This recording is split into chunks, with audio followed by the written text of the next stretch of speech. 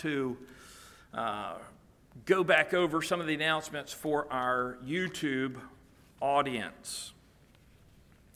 Next week, again, we are changing the times of our service. We'll begin meeting at 10:45, and from 10:45 to 11, we'll have our morning worship service. From 11 to 11:15, we'll have a time for fellowship, and you'll notice in your bulletin that there is a sign-up sheet out in the foyer for people to help bring some refreshments for that fellowship time. The church is providing the space, the time, and the coffee, and some hot water if you want tea. But I said 9:45. You sure I said 10:45? 9:45 to 11 is a Sunday morning worship. 11 to 11:15 is the fellowship time. Then from 11:15 to noon is our Sunday school time. So let me say that again so I have it right. Worship begins at 10.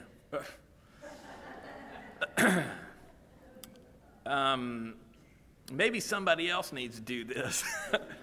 Wait. Worship begins at 9:45 and goes to 11. Fellowship begins at 11 and goes to 11:15, and then Sunday school begins at 11:15 and goes to noon. Okay.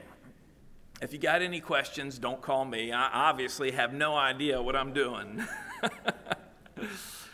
Also, again, the ladies' Bible study is meeting in your bulletin. It says June 14th. That should be June 15th. The week rolled over, and it didn't shift to the Tuesday, so it's Tuesday, June 15th, 10 a.m., so all the ladies are invited out for that. Again, if anybody's interested in baptism, you'll need to see me this week for that. And then also on June 27th, is when we're going to have our baptism. And we'll have the baptism, and then after the regular services of the church, we're going to have a meal together. It's in the bulletin there.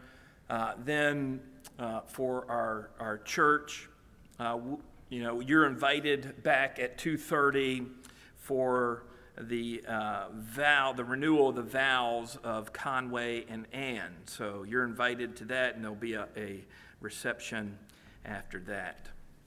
I also want to mention on the 15th as well, there's a deacons meeting that evening.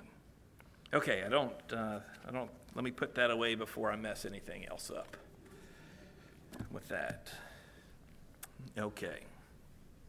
Well, we're coming to the end. We're at the end of the book of Acts, and by my count, this is the 76th message that we've had on the book of Acts. We started May 5th, 2019. Okay? May 5th, 2019 is when we started, and we're going to finish next week. So we have one more sermon after this one. So just over 2 years to get through the book of Acts, and that's not too bad. Paul spent that much time in jail in Caesarea. Okay? So we're coming to the end of the book, and here we have this historical account that Dr. Luke has been very careful to investigate and record, and even at times gives us the eyewitness perspective. He was there. He saw what was happening. And before we get into our passage this morning, I want to walk you through 4 ways that you can understand the entire book of Acts. Okay, 4 ways. I'm going to give you, this is in your notes, so you need your notes right there. So put a finger or something here at the end of the book and turn all the way back to chapter 1. Turn all the way back to chapter 1. I want you to see this, because when you see this, when you have it, then you are capable of taking somebody else through the book of Acts. You know how the book of Acts is laid out. So in chapter 1, verse 8, we're given something of a theme verse, a broad outline for the book of Acts. So find chapter 1, verse 8 there in your Bible. This is what it says. But you shall receive power when the Holy Spirit has come upon you, and you shall be witnesses to me in Jerusalem and in all Judea and Samaria and to the end of the earth. Now, I want you to notice three things here: power, purpose, and place. Power, purpose, and place. The power for this ministry that's being given here comes from the Holy Spirit. He's the enabler. You don't have to do it. He helps you. He helps you. The purpose of this ministry is to be a witness for Jesus Christ, to be able to talk to people about our Lord and Savior. The place of this ministry, three places are given. Jerusalem, that's local.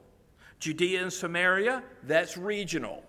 The end of the earth is global. Global, local, regional, global. And so that's the first way we can look at the book of Acts. The entire book of Acts fits into this verse. A second way we can look at the book of Acts is by places and people. Again, this is in your notes, places and people. In chapters 1 through 7, the ministry is focused in Jerusalem to Jews. In Jerusalem to the Jews. In chapters 8 through 12, the ministry is expanded to Judea and Samaria, the ministry being focused on Samaritans. In chapters 13 through 28, the ministry is then expanded even more to the end of the earth. And there it's to the Gentiles predominantly. So Jerusalem, chapters 1 through 7, and the Jews. Judea and Samaria, chapter 8 through 12, and the Samaritans. And the end of the earth, chapter 13 through 28, Gentiles. A third way we can look at the book of Acts to try to understand how is the book of Acts, the account here unfolding before us, is by the personalities. In the first 12 chapters, the key personality is Peter. In the last 16 chapters, the key personality is Paul, the Apostle Paul. The fourth and final way we can understand the book of Acts is through the lens of the church. In chapter 2, the church was established at Jerusalem with Jews. In chapter 8, the church is expanded to the Samaritans. In chapters 10 through 11, the church is expanded again to include Gentiles. And at this point, there's no ethnic group that isn't included in the church. Even when we get to chapter 19, we find out how those Old Testament saints, people who had trusted in God for their salvation before they heard about Jesus Christ, before Christ came, before they knew about the Messiah. Some people had trusted in Jesus Christ. We figure out how they are a part of the church now in chapter 19. This growth of the church came through the presentation of the gospel of Jesus Christ. And as people believed, as they were saved, as they became Christians, they gathered together, and those gatherings, those assemblies, are what we call churches. And so let me just say that this series is really only a foundation for your further personal study in the book of Acts. We have not covered everything. We have not given adequate attention and time to many things. But a foundation has been laid.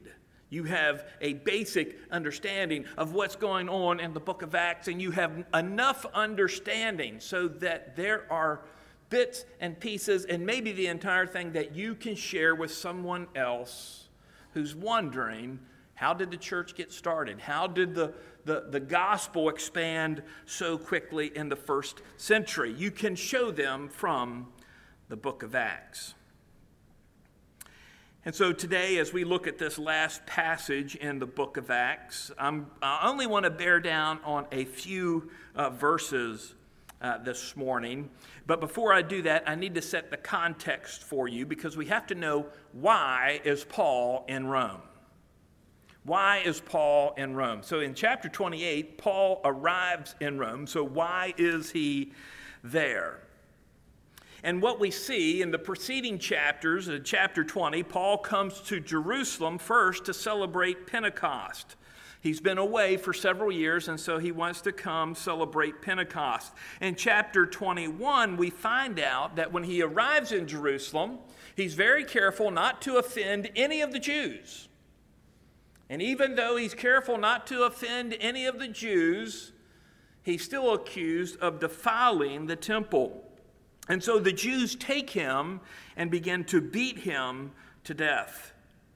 And while they are doing that, the Romans come out, the Roman soldiers come out, and they arrest Paul in an effort to figure out what is happening here, what is going on here. As we come to chapter 22, Paul is able to address the Jewish crowd there at the temple, but to no avail. The only thing he does is end up provoking them even more. And after that happens, the Romans take Paul into the praetorium, where they are getting ready to interrogate him by beating him. They're going to beat him till he talks, up to the point where Paul says, "I'm a Roman citizen." And then they stop. After this, we see that the centurion, or the officer in charge of the Romans, Claudius Lysias, holds an evidentiary hearing between Paul and the Sanhedrin. And that ends up in total chaos. The Sanhedrin even start fighting among themselves. We also find out in chapter 23 that there's a murder plot that is set by the Jews against Paul. And so Claudius sends Paul to Caesarea Maritima. And so he travels there, and he comes to Felix, the procurator, the Roman procurator, there in Caesarea, and Felix tries Paul. And he tries Paul and finds there's no fault in Paul. There's no fault in Paul at all, but he doesn't render a judgment. He leaves him in prison for 2 years. He doesn't make a judgment, he just leaves him there. As we come to chapter 25 in the book of Acts, we see that Festus has replaced Felix as the procurator, and Festus tries Paul. And in the course and events of that trial, Paul appeals to Caesar. I want my case heard by Caesar. And so now Paul is going to be sent to Rome to Caesar. And while he's waiting to be sent, he's examined by King Agrippa in chapter 26. Then last week, we saw Paul's travel to Rome in chapter 27, a trip in which he is shipwrecked, he's almost killed by soldiers, and he's bitten by a poisonous snake. All that happened in chapter 27. And so Paul has now been in Roman custody for over 2 years, and he finally arrives in Rome, and he's going to get his day in court, but he's not going to get it right away. As a matter of fact, he's not going to get it for another 2 years. And so in this passage we're going to look at this morning, we're going to find out what is Paul doing while he is waiting in Rome to have his case heard. What is he doing? This was Paul's prison ministry. So let's look at these verses. Let me read verses 17 through the end of the chapter. You follow along in your scripture. Acts chapter 28, verse 17. And it came to pass after 3 days that Paul called the leaders of the Jews together. So when they had come together, he said to them, "Men and brethren, though I have done nothing wrong against our people or the customs of our fathers, yet I was delivered as a prisoner from Jerusalem into the hands of the Romans, who, when they had examined me, wanted to let me go because there was no cause for putting me to death. But when the Jews spoke against it, I was compelled to appeal to Caesar. Not that I had anything of which to accuse my nation. For this reason, therefore, I have called for you, to see you and speak with you, because for the hope of Israel I am bound with this chain. Then they said to him, we neither received letters from Judea concerning you, nor have any of the brethren who came reported or spoken any evil of you. But we desire to hear from you what you think. For concerning this sect, we know that it is spoken against everywhere. So when they had appointed him a day, many came to him at his lodging, to whom he explained and solemnly testified of the kingdom of God, persuading them concerning Jesus from both the law of Moses and the prophets, from morning till evening. And some were persuaded by the things which were spoken, but some disbelieved. So when they did not agree among themselves, they departed after Paul had spoken one word. The Holy Spirit spoke rightly through Isaiah the prophet to our fathers, saying, go to this people and say, hearing you will hear and shall not understand. Seeing you will see and not perceive. For the hearts of this people have grown dull, their ears are hard of hearing, their eyes they have closed, lest they should see with their eyes and hear with their ears, lest they should understand with their hearts and turn, so that I should heal them.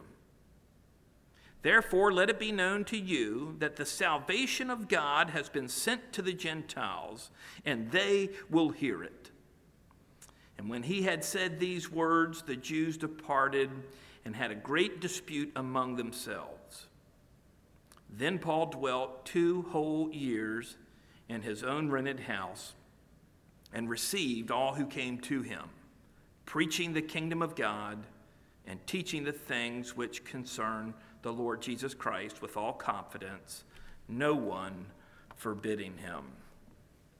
So let's look at our immediate context here, starting in verse 17. We find that Paul has been in Rome for 3 days. And after 3 days, Paul calls the leaders of the Jews of Rome to talk with them.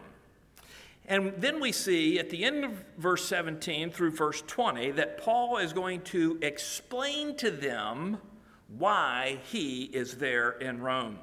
First, he declares his innocence from doing anything wrong or offending the Jews or their traditions. We see that in verse 17. Then he declares his innocence before the Romans. He says they wanted to let me go. That's verse 18. Then in verse 19, he explains that the circumstances of his trial caused him to appeal to Caesar. That's why he's there, to Caesar. But the underlying reason is found in verse 20. The underlying reason why he is there in Rome is because he stood up for the hope of Israel. You see that phrase there at the end of verse 20? Because for the hope of Israel. Now that phrase, the hope of Israel, refers to an event and a person. The event is the resurrection from the dead, and the person is Jesus Christ, who makes that effective. So it's an event and it's a person, this hope that the Jews had to look forward to.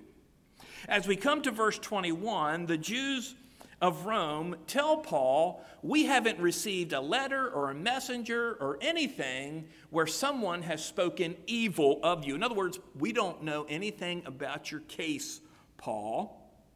But in verse 22, they go on to say, but we do want to hear something from you. We don't necessarily want to hear about that, but we do want to hear what you think about the sect that everybody is standing against. And by the sect, they mean what we call Christianity. When they say the sect there, we need to understand that the Jews in Rome viewed Christianity as a segment of Judaism. A segment of Judaism. In other words, They said, this is just some part of Judaism. Judaism had different sects. There's Pharisees, Sadducees, Zealots, and Christianity is just one of another sect of Judaism. That's their thought. However, we know Christianity is not just a sect of Judaism. In fact, it is the ultimate development and fulfillment of Judaism. Judaism leads to Christianity. And so then we see in verses 23 through 29, Paul's message to these Jewish leaders. And as he gives this message to them, their response is divided. It says that some were persuaded and some did not believe. And because of this divided response, the Jews had a discussion among themselves. They had something to argue about and talk about. But the biggest issue for these Jews is what Paul says in verse 28. In verse 28, Paul tells these Jews the salvation of God, the salvation that was going to the Jews is now going to the Gentiles, and they will hear it. And he just got done saying the Jews won't hear it. So now it's going to the Gentiles. And that they didn't like that. So they started debating among themselves and went away. And then the book ends. The book of Acts ends the same way it began. You're probably not back there anymore in chapter 1. So let me just turn there for you and read to you how the book of Acts begins. I'm just going to start in verse 2. It says, until the day in which he was taken up, after he, through the Holy Spirit, had given commandments to the apostles whom he had chosen. It's talking about Jesus Christ. To whom, that's the apostles, he, Jesus, also presented himself alive after his suffering by many infallible proofs, being seen by them during 40 days, and speaking of the things pertaining to the kingdom of God. The book of Acts begins with Jesus teaching the apostles things about the kingdom of God. Now look how it ends. Verse 31. This is what Paul's doing. Preaching the kingdom of God and teaching the things concerning Jesus Christ. It ends the same way it begins, with the proclamation of the kingdom of God. And so that's the groundwork for this passage. Now, I want to draw your attention to verse 25. Draw your attention to verse 25. I usually don't jump around like this as much, but you know how my morning's already started. So verse 25, and I want to draw your attention to the doctrine of the Holy Spirit that we see here in verse 25. I want you to just look at the end of the verse. This is what Paul is saying. The Holy Spirit spoke rightly through Isaiah the prophet to our fathers. The Holy Spirit spoke rightly through Isaiah the prophet to our fathers. And I think it's okay to stop on this verse and talk about it, because for the past 2 Sunday evenings, we have been talking about the doctrine of the Holy Spirit. And we're going to do that again in our evening message. We'll be talking about the doctrine of the Holy Spirit. And people attribute all sorts of things to the Holy Spirit. Some come from the Bible, some not. But out of all the things we know about the Holy Spirit, there's probably not many that are as clear as the doctrine that is stated here about the Holy Spirit's relationship to the Scriptures. It is the Holy Spirit who is connected to the giving of the Scriptures. The Scripture, the Bible, comes to us from the Holy Spirit through men, Isaiah in this case. So the human writer is a tool. He's sort of a middleman between the Holy Spirit and the Scriptures. And so when Paul attributes this Old Testament quotation that we find in verses 26 through 27 comes from Isaiah chapter 6, verses 9 and 10. When Paul attributes that quotation, he doesn't say, Isaiah the prophet said. He says, the Holy Spirit spoke. The Bible is the word and words of God. And so when we look at this and we see that the Holy Spirit spoke through Isaiah, and we can put any other biblical writer in there, what conclusions should we make? And the first conclusion that we're going to make is that the Bible is inspired. In other words, the Bible is from God. God has given us the Bible. The words of the Bible are the words of God. Scriptures originated with God the Father. 2 Timothy chapter 3, verse 16. And the Scriptures come through the Holy Spirit who gives it to men who write them down. 2 Peter chapter 1, verse 21. So they originate with the Father, and the Father gives them to men by the Holy Spirit, and the Holy Spirit speaks through the writers of Scripture. That's the first conclusion. The Bible is the words of God. These are His words. They're not King James words. They're not the words of the writers of Scripture, although they wrote them. These are the words of God. And the second conclusion I want you to see here is in that some way, some shape or fashion, the writers of Scripture have been inspired by the Holy Spirit when they wrote. In some way, I mean, we might use another word other than inspire, but the Holy Spirit was working through them when they wrote the Scripture. We see that here, and we see it in the 2 Peter chapter 1 passage. And so what implications? Those are some conclusions that come, but what's the implications? How does this come down to us today? Two implications. Number one, to ignore, reading and studying the Bible is to ignore what God has communicated to us and for us. So to ignore reading our Bible, if these are the words of God, if this is God's word, to ignore it, to not read it, to not study it, is to ignore what God has written to us, His message to us.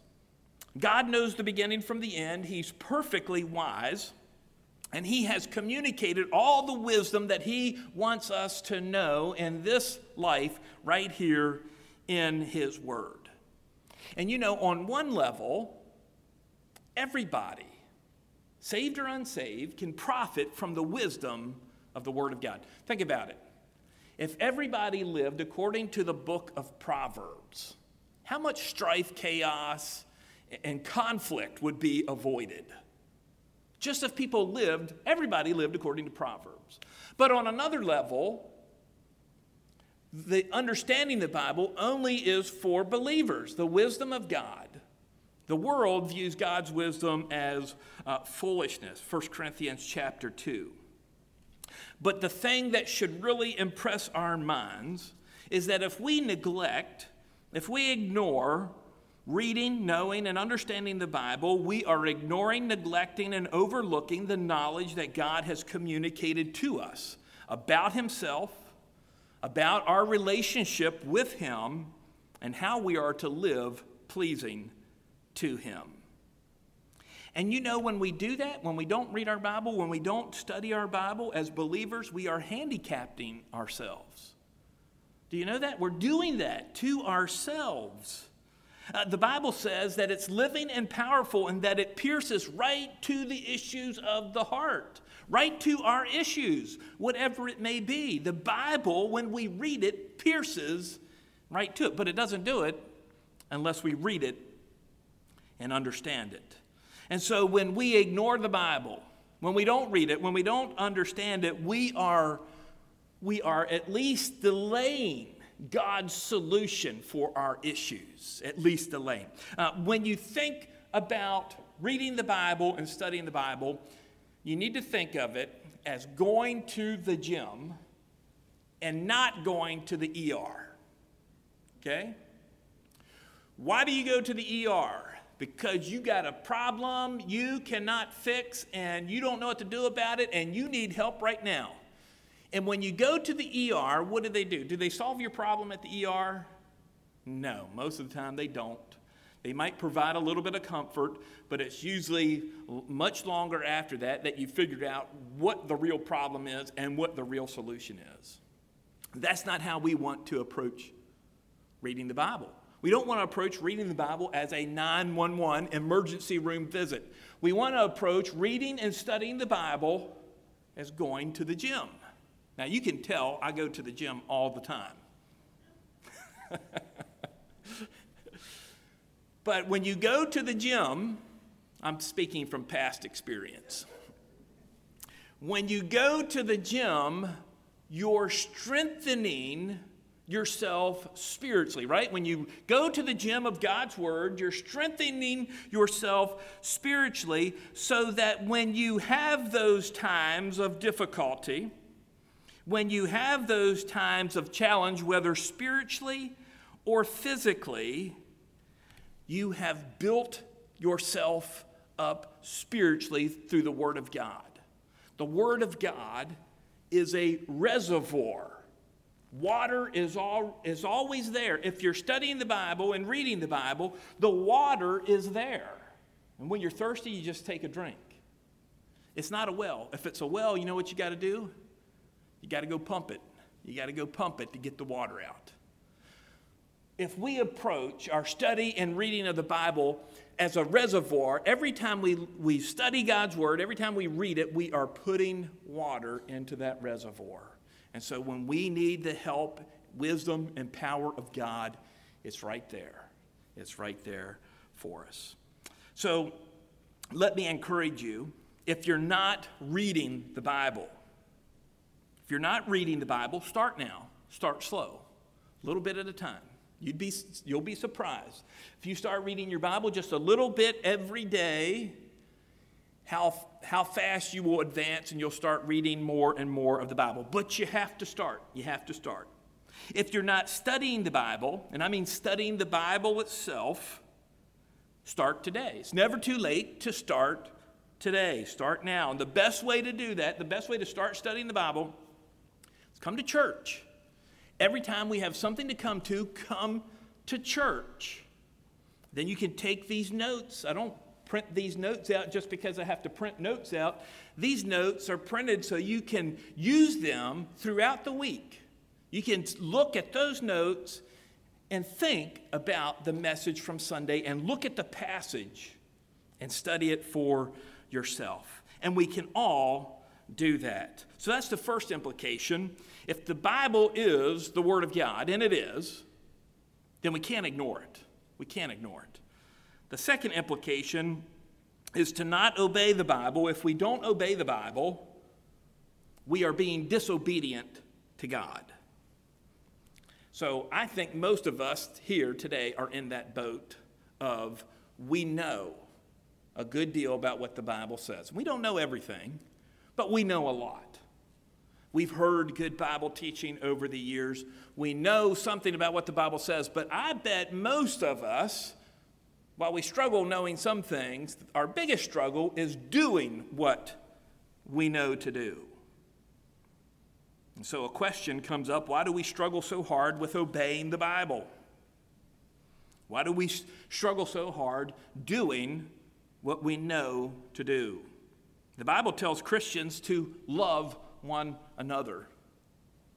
I'll bet money there's somebody sitting here who's struggling loving another believer. Guarantee it. The Bible tells us to count it all joy when we fall into various trials. Anybody struggle with that one? To count it all joy in the middle of a trial? The Bible tells us we're to make disciples of Jesus Christ. So if we would go around the room and ask, who are you discipling? Who are you discipling? Who are you discipling? Would we all have a name of somebody? We need to be obedient to the Word of God. We need to not just know it, we need to do it. So these are the implications from this doctrine of the Holy Spirit that the Holy Spirit spoke through the prophets. The Bible is the Word of God. It cannot be ignored, and we must obey it. That's my introduction. By the way, on your notes there, Roman numeral number 2, that's next week. Okay, when I was studying this, instead of a 3-hour sermon, I thought I would divide it up. So Roman numeral number 2 is next week. So this morning, I want to focus, now that we're into the sermon itself, on verses 23 through 24 and verses 30 through 31. These are the verses I really want to bear down on this morning. And these are the verses that give us the content of Paul's preaching for 2 years. We know what Paul preached for 2 years. He preached the same thing over and over and over again.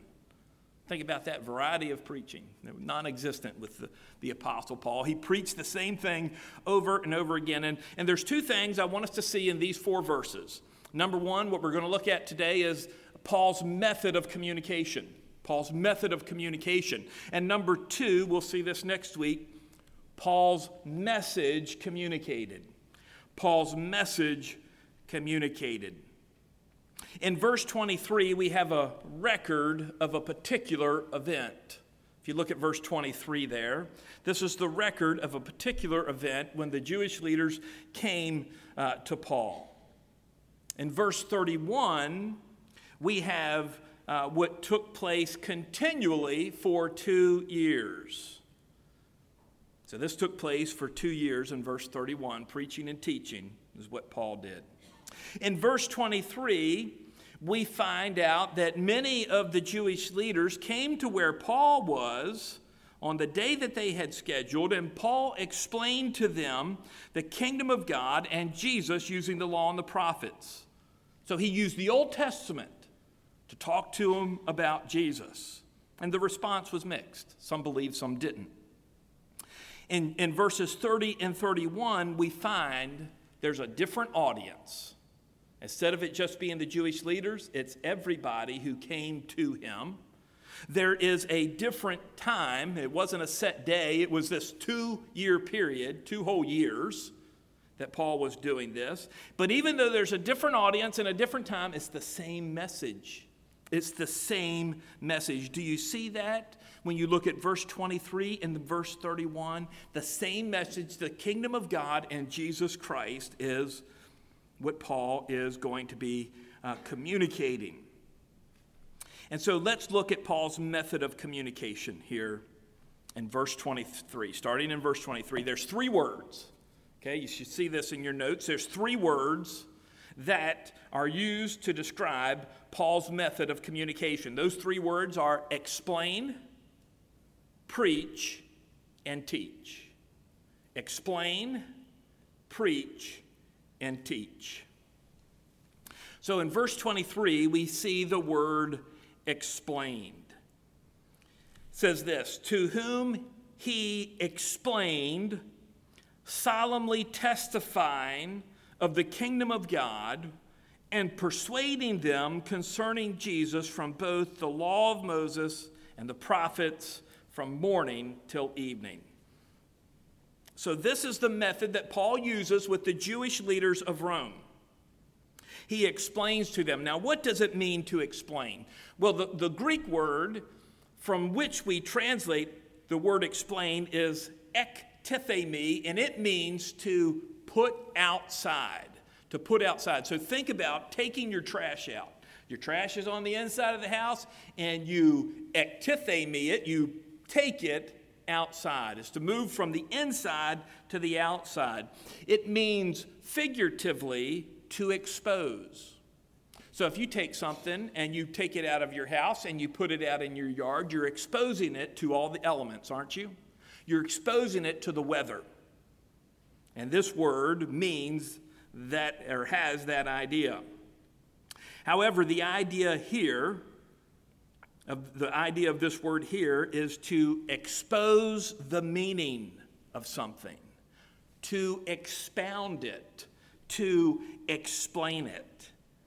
And to explain something means to make it clear, make it plain, make it understandable.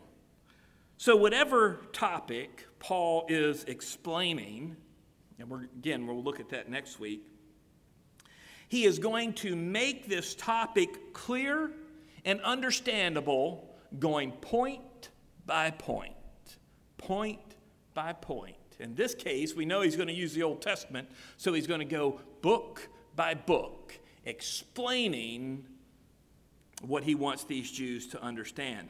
Now, we also find in verse 23 two more words that tell us how Paul explained. How Paul explained. And these two words are the words testifying, and persuading. So do you see that there? It says, to whom he explained, main verb. Solemnly testifying, that should be an ing word, testifying of the kingdom of God and persuading them concerning Jesus. So testifying and explaining. So what does it mean to testify? Well, this word testify comes from the word where we get the word martyr.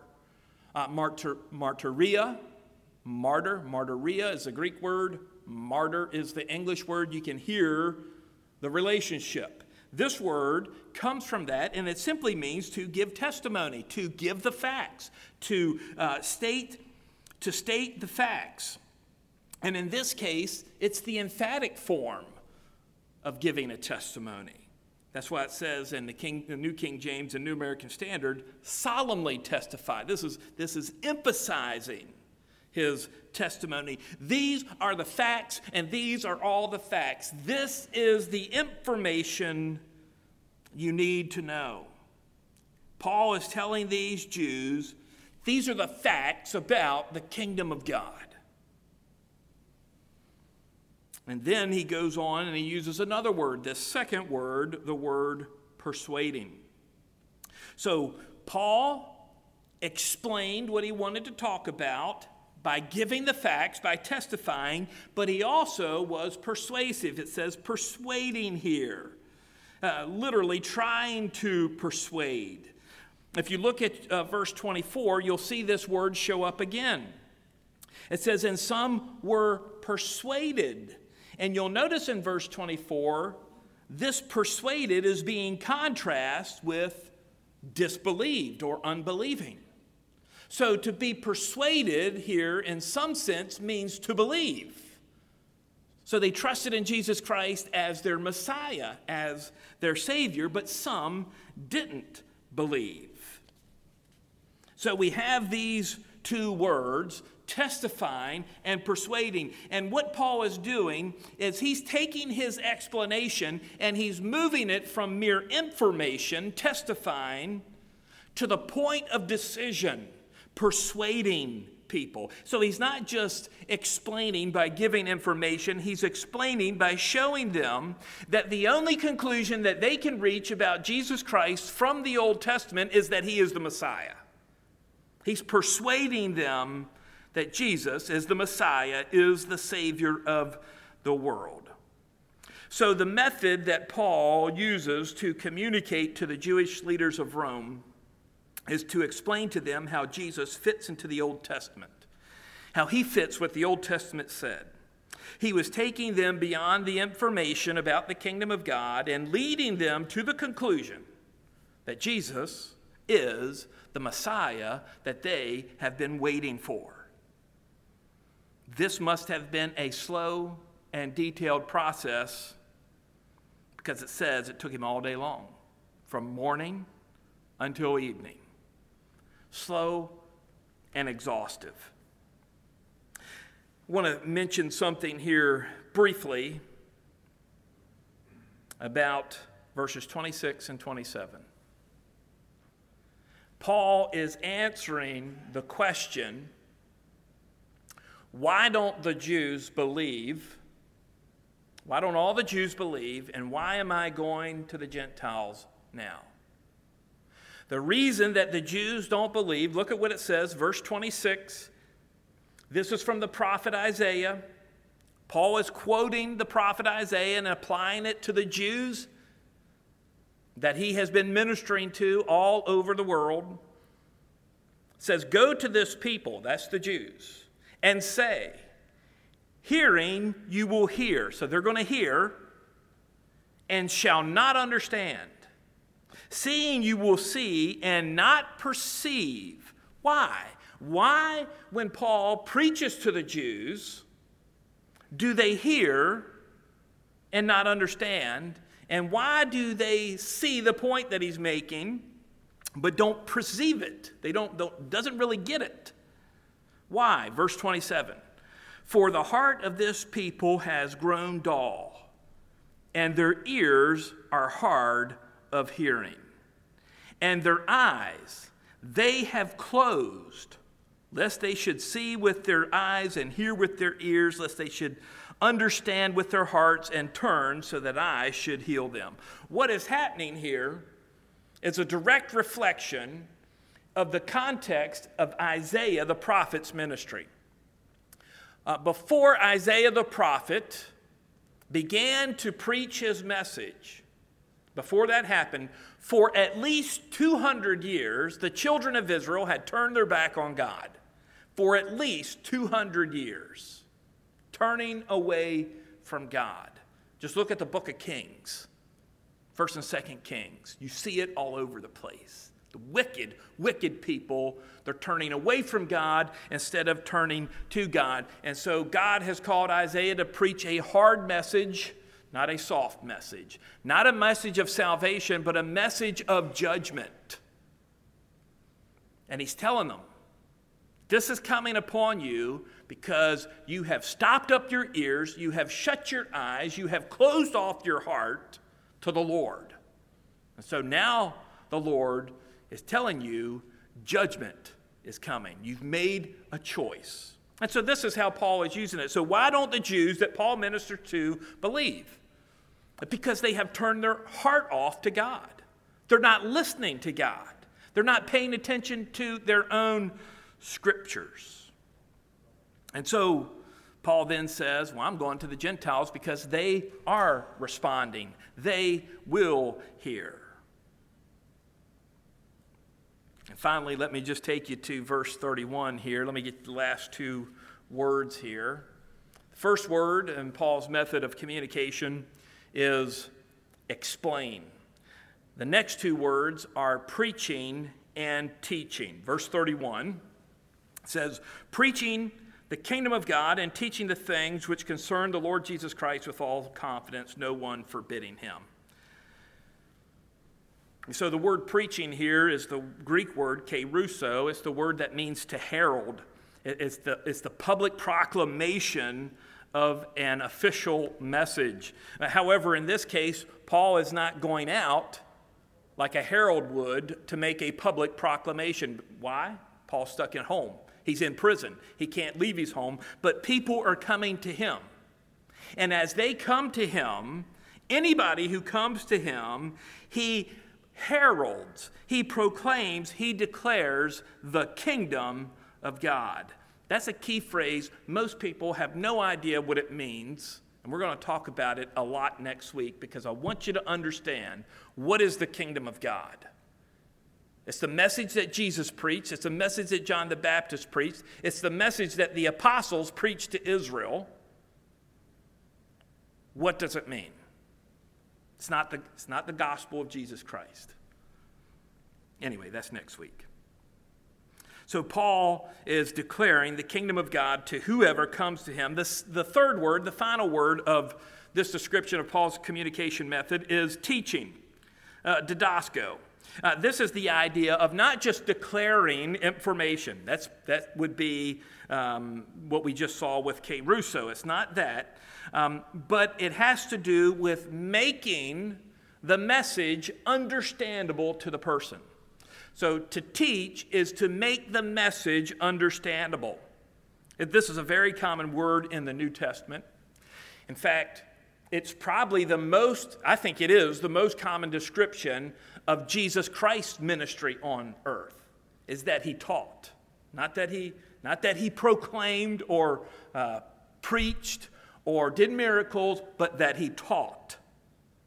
This was the ministry of the early apostles, and this was the ministry of the early church. What happened in church in the first century? They came together and the Word of God was taught. And here in this context, we see that this teaching involves both evangelism and the edification of the believers. Evangelism of the lost and the edification of the believers. So Paul's method of communication is to explain, is to declare, and to teach.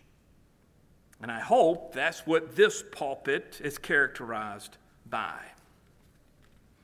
So let me draw this to a conclusion. In verses 23 through 24, the Jewish leaders listened to Paul explain the Bible all day long. How many of us would sign up to go hear somebody talk about one thing for 12 hours in a day? 12 hours straight. How many of us would do that? We would only do it if we were very, very, very interested in whatever was being talked about. I think you would agree with me on that. I mean, if you go to work and they say you got to go to a seminar, you force yourself to do that. But it's not usually for 12 hours a day. We would only voluntarily do that, sign up for that, if we were really interested in it. So when I think about this, I think, why do so many Christians find it so hard to sit for an hour to listen to the Word of God being explained? Why? For 1 hour. You sit longer than that watching TV. 1 hour is a hard thing for a Christian to do and hear the Word of God explained. And here's some excuses that some people give. The preacher's not interesting. Now, granted, that might be true. Okay? Granted, the preacher might not be interesting. Or they say, well, I'm not interested in that particular thing that he's talking about. I'm not interested in the thing that the preacher is talking about. But as Christians, if you are a Christian, the one thing you can't say is that the scriptures aren't interesting. You can't say that the scriptures aren't important for me, and therefore I should be interested in it.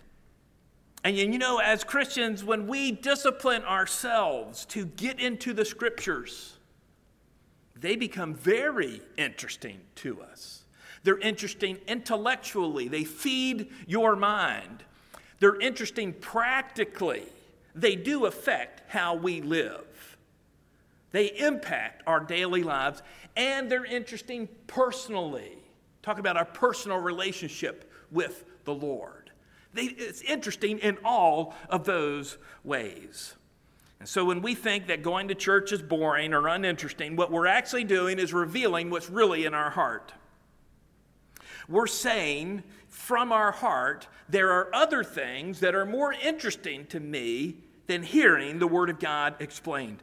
I would rather hear attractive stories. I would rather hear attractive music. I would rather have attractive programs. But they are all secondary. The Word of God is primary. And when you have the Word of God declared and taught, then you can have the application of the Word of God in those things. In music, in fellowship, in prayer, in programs. You can have all of those things. There can be no true, practical application of the Word of God until there's instruction that comes from the Word of God. So today I want us to learn from Paul that no matter what our circumstances are, as long as we have breath in our lungs, whether we're in prison, whether we're at home, whether we're at a restaurant, we can tell people about Jesus Christ. Here's Paul, innocent man in prison. Instead of focusing on being wrongly accused, he tells people about the Lord. He focuses on telling people about the Lord. When I was at Appalachian Bible College, I had the privilege of helping start a Bible college in West Virginia's maximum security prison. And in prison tends to focus people. Most prisoners focus on their case. They want to get it reduced or they want to get it overturned. And so they focus on their case. But when we started that Bible college in the prison, there was a handful of men who, instead of being focused on themselves, they wanted to focus on the Lord Jesus Christ. And they committed that every day for 4 years, they were going to study the Scriptures to learn how to be prepared ministers in the prison. Antoine, life sentence, at least one life sentence. He was a bad dude. In prison, he was a bad dude. You know what happened to Antoine? Got saved. And he didn't just get saved, he committed his life to serving the Lord Jesus Christ. And after that, everybody who he met, he wanted to tell them about the Lord. Larry was in prison for I can't remember how long his sentence was, but he was going to be in prison for a long time, and he died of cancer in prison. But before he died of cancer, he had the testimony with the inmates and with the staff that he was a man of the utmost integrity and that he loved the Lord. Larry had been a believer before he came to prison. Through sin, he ruined many, many relationships.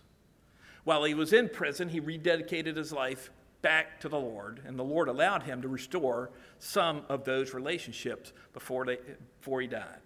But here is 3 men, Paul, Antoine, and Larry, who while they're in prison, focus their attention on serving the Lord. And while we're not in prison this morning, we can learn a lesson from prison. We don't have to let the world take us captive. We can submit ourselves, be voluntarily imprisoned to the Lord and His Word, and serve Him by speaking about Him every opportunity that we have. Won't you stand with me? We'll go close in prayer. Father, we give you thanks this morning for the Apostle Paul. We give you thanks for his dedication to you. We're thankful for your word. We're thankful for the Holy Spirit, the fact that the Holy Spirit is the one who worked in men to give us your scriptures. Lord, if we really understood all of that and all of what it's taken to give us our Bibles in English, we wouldn't stop praising you just for your word that we have. But we're thankful for Paul and how he proclaimed the kingdom of God and Jesus Christ to everyone who came to see him. Father, Paul did not have the option of going out to talk to people. We have that option and ability. So help us to use our freedom that we have in Jesus Christ to enslave ourselves to him, to imprison ourselves to him, and speak to everyone that we meet about our Lord and Savior, Jesus Christ. We need your help. We know that you have given us the Holy Spirit to enable us to do that ministry. Help us to rely upon him. Help us to hide your word in our hearts so that we have it when we need it. And we pray this in the name of Jesus Christ, our Savior. Amen.